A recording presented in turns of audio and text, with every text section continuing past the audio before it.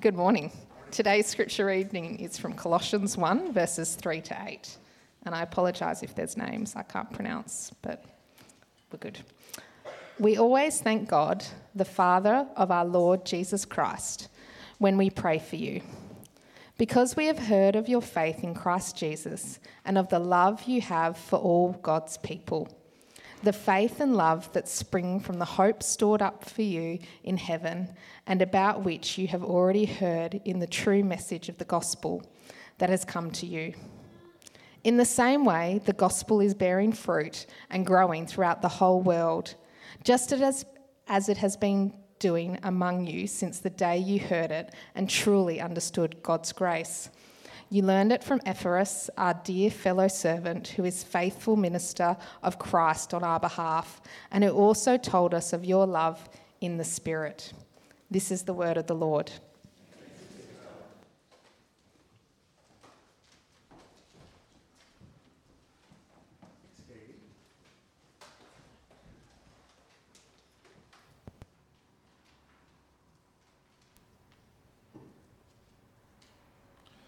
Yeah, there you go. That's a me issue right there.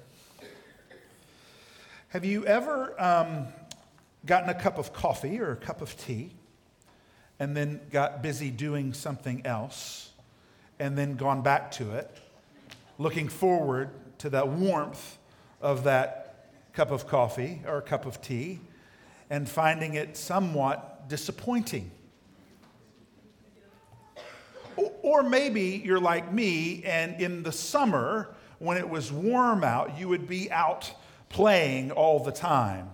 And you would be outside, and you would be getting a bit parched, and you would think to yourself, I don't want to go inside. And so you run over to the outdoor spigot where there's the water hose.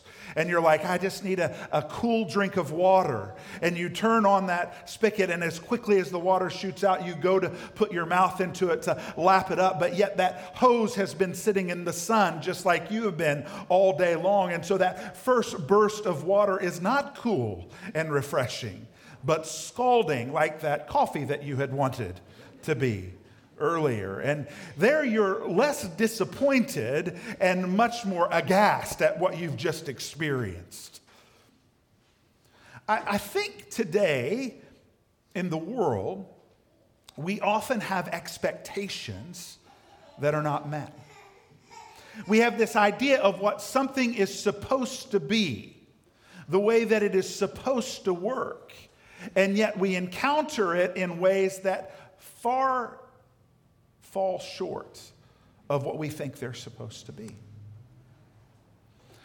Now, we're in the book of Colossians, and we're looking at what does it mean for us to be a community in Christ together. And Paul is writing this letter to a gathering of faithful brothers and sisters to share with them, what does it mean for you to be in Christ? How do you operate? What does your life look like in that time? And last week we talked about being given, right, grace and peace, and how we receive those from God, how we own those, and then how we proclaim those out. Today, we're going to see Paul push forward into this community to say there is a foundation that can lead to your flourishing. But going into that, I want to just draw out real quickly a middle part of this passage. And we'll come back to it, but it sets that idea of expectations. You'll notice here that in the middle, starting in verse 6, it says, in the same way, the gospel is bearing fruit and growing throughout the whole world, just as it has been doing among you since the day that you heard it and truly understood God's grace. There's something amazing that is happening here.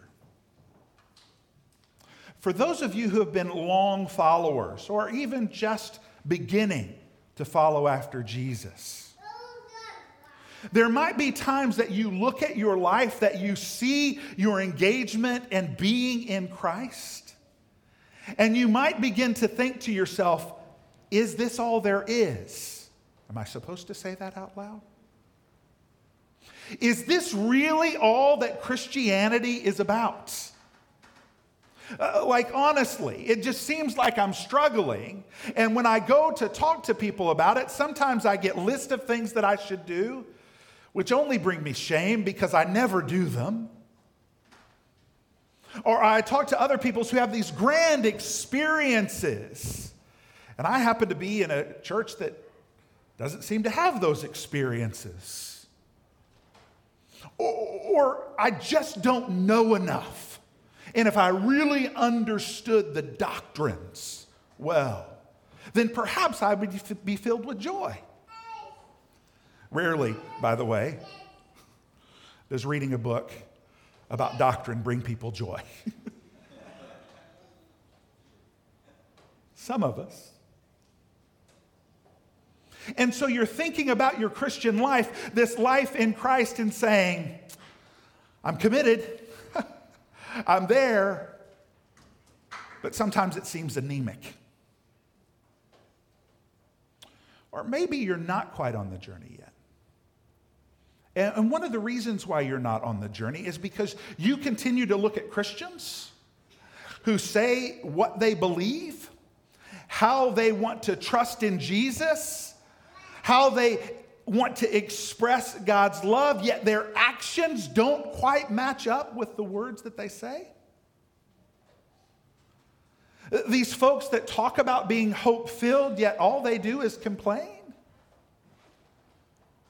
These folks who seem to say that there's a God who's mighty and in control, but yet they seem fearful about everything that's going on in the world.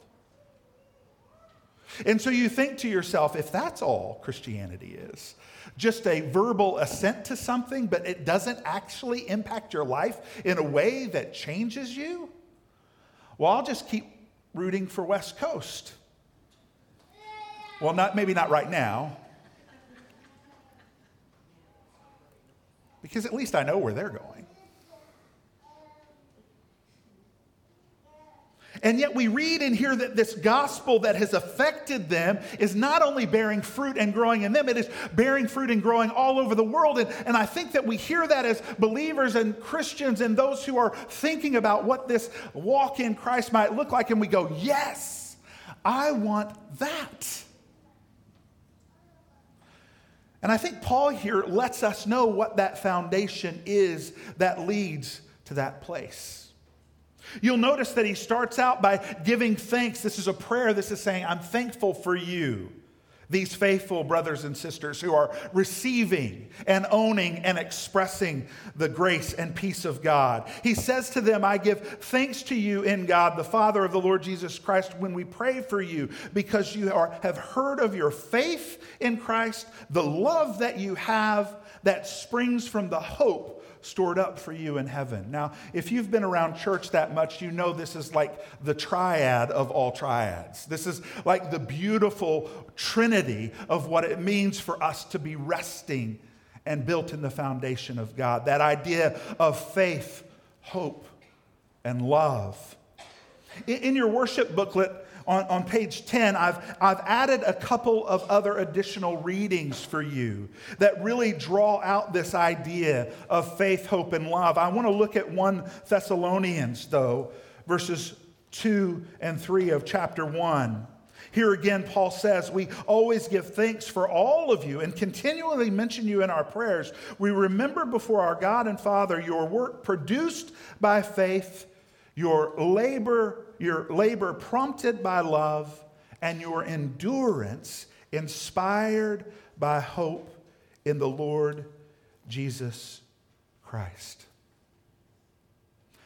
This idea of faith here, Michael Bird in his commentary also wants to lay on top of it, and I think it's appropriate. Not just faith in Christ, not just a trust and an assent in what he has done, but also there's a sense of faithfulness. That Greek word can carry both of those things at the same time. So there's a faithfulness that is given to us, that we are trusting, but in that trust, it's not just mere mental assent, but it is actually an action-oriented faith. Our faith is not crippled by just going, I'm thinking the right thoughts, but it's because I believe and trust in Jesus, it enables me to walk faithfully in what he's called me to do. That we also have this idea of God's steadfast love walking and moving with us, drawing us in, and that we then reside in that love and that strength that he has for us. Now, Paul here in Colossians says that these two things spring from the hope that is stored up for us. Now, this is really interesting because hope is to have trust and belief in the things that are unseen, knowing that God is doing something and going to bring us here. But this hope has actually an object. The hope stored up for us in heaven. Too often, one of the reasons why those who are on the journey towards Christ, or those who are absolutely against anything to do with Christ, will look at believing Christians, those who are following after him, and say, your head is in another world. You're not paying attention to what's going on down here because all you talk about is getting to heaven, like it's some sort of reward. And the danger for us in this passage is to go, oh yeah, the hope of heaven. That's not what Paul says. He says the hope that is stored up in heaven. And for us, we know what resides in heaven at this very moment because we trust and believe that after the resurrection, Christ himself ascended into heaven, becoming part of the glorious Trinity, bringing Holy Spirit to us, enabling us to live in faith, hope, and love. And our hope is not just that we someday get out of this place and get to a better one. Our hope is that Jesus is there. He is our hope. That is stored up for us in heaven. Because if it's just to get out of here and get to another place, that will fall short when the trials and calamities of the world come. It falls short when things don't go our way. Because all we can possibly do is go, well, we'll hope for another day. But if Christ himself is our hope, then he can enter into that place of disintegration. He can enter into that place of hurting. He can enter into that place of confusion as he resides in heaven. Saying, Holy Spirit has been given to you so that you can rest in it. Going back to Bergerman, who I mentioned last week, he says this, that these triadic formula of thanksgiving, this foundational thing, that these are here to each individual Christian and in the community from the beginning to the end. That it's a faith which reaches out to grasp God's offering of King Jesus. That it is a love which binds the community together. And it is a hope that looks forward to what God is completing and what he has completed in Jesus. And so we recognize then that the Trinity, God the Father, presenting himself to us in Jesus his Son, sacrificing completely in his steadfast love to bring us in, empowering us then through the Holy Spirit, gives us the ability to walk and grow in faith, love, and hope as our foundation. Richard Lovelace is an author and writer, and in his book, Dynamics of Spiritual Life, he says this about congregations, but it can be also about people. He says, most congregations of professing Christians today are saturated with a kind of dead goodness, an ethical respectability which has its motivational roots in the flesh rather than the illumination and enlivening control of the Holy Spirit. See, what he's saying here is that there are lots of people who are longing to walk in the way of Christ, to be community together in Christ, whose lives are not walking empowered by the enlivening control of the Holy Spirit, yet by some outward external thing saying, if I just do good, then everything will be all right. I love that word, dead goodness. That'd be 2 words. That idea that the very good things that I'm doing don't quite match up. Why? Because I'm not doing them from faith, hope, and love. I'm actually walking in them to make sure that I get God's favor, which he's already freely given to me in Christ. Jonathan Edwards, who wrote and preached all sorts of things, and there's parts of his life that I'm like, yes, yes, yes, and there are really parts of his life that I'm like, no, no, no, but isn't that everybody? He gives the illustration about honey. And he says, you can know that honey tastes good. This is obviously the Lee Hinkle paraphrase of Jonathan Edwards' illustration on honey, by the way, because he would have used much different language than me. These and thous and those. You can know that honey is good if you talk to somebody who's tasted it and experienced it. And they can say, oh, it's so sweet, so amazing. Like, you won't believe the goodness that it, just one little drop. Oh, you're going to love it. And you can know that. You can even believe it. Yet until you actually taste it, it is just out there.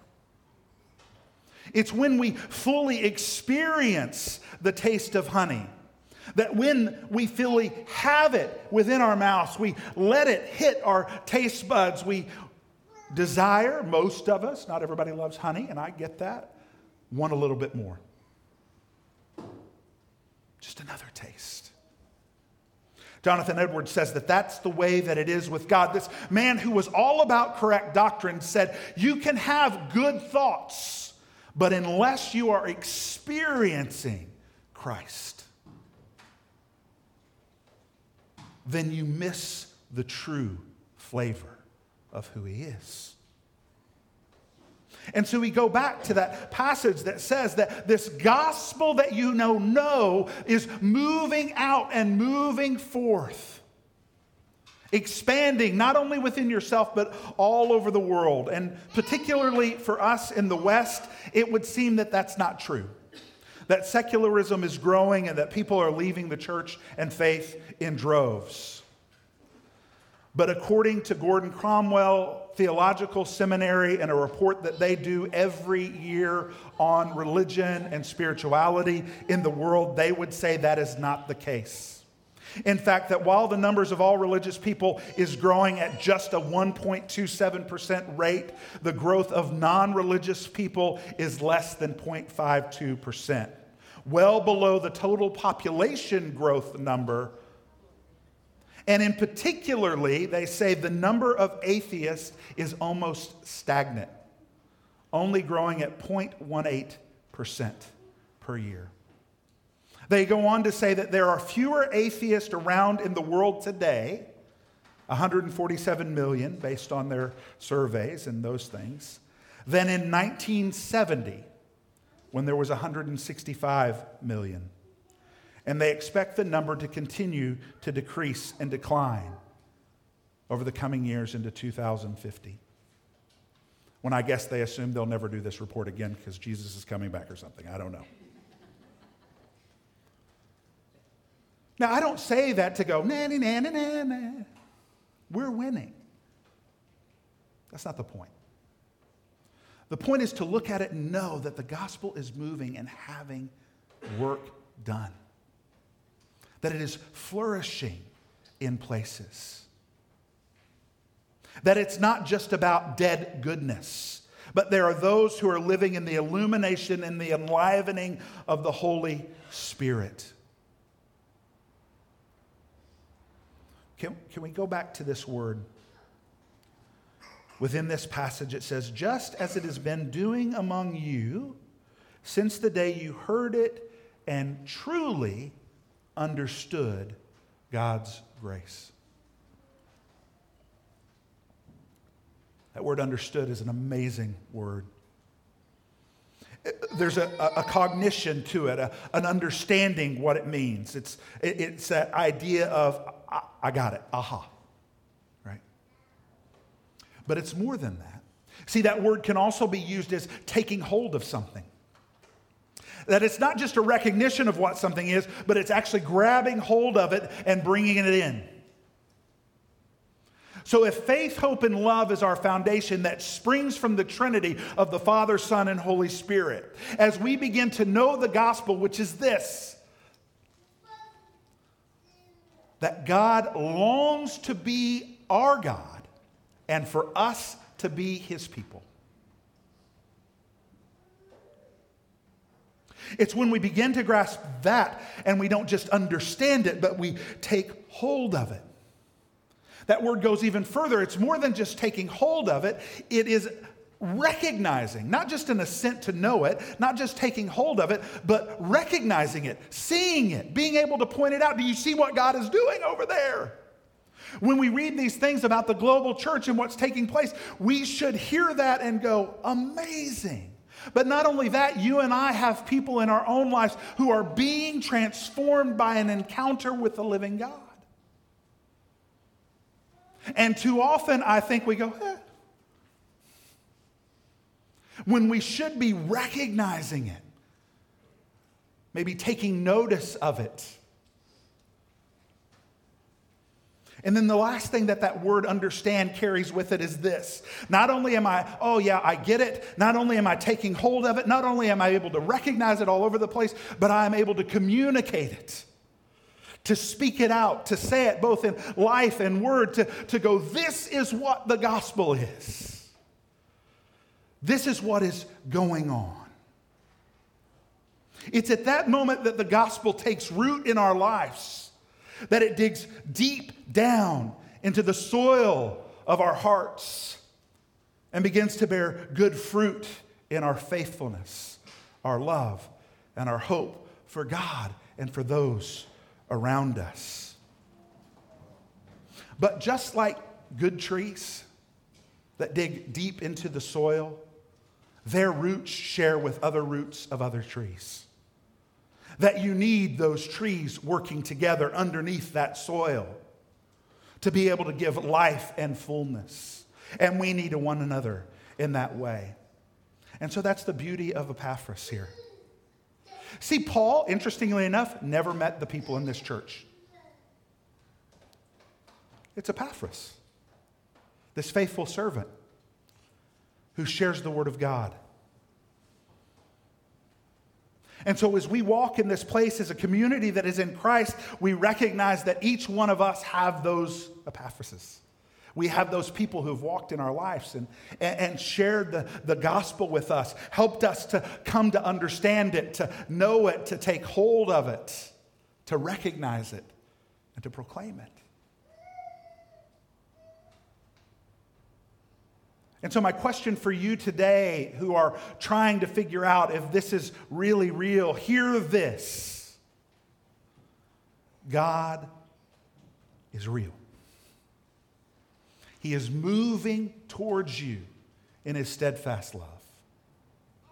And that it is more, so much more, but includes sitting here, singing worship, gathering with this group of people, doing Bible study, praying, sinning and confessing, repenting, receiving forgiveness, giving forgiveness, being salt and light in the world, seeking God's mercy and grace, looking at the way the world works and saying, how do we bring life into this?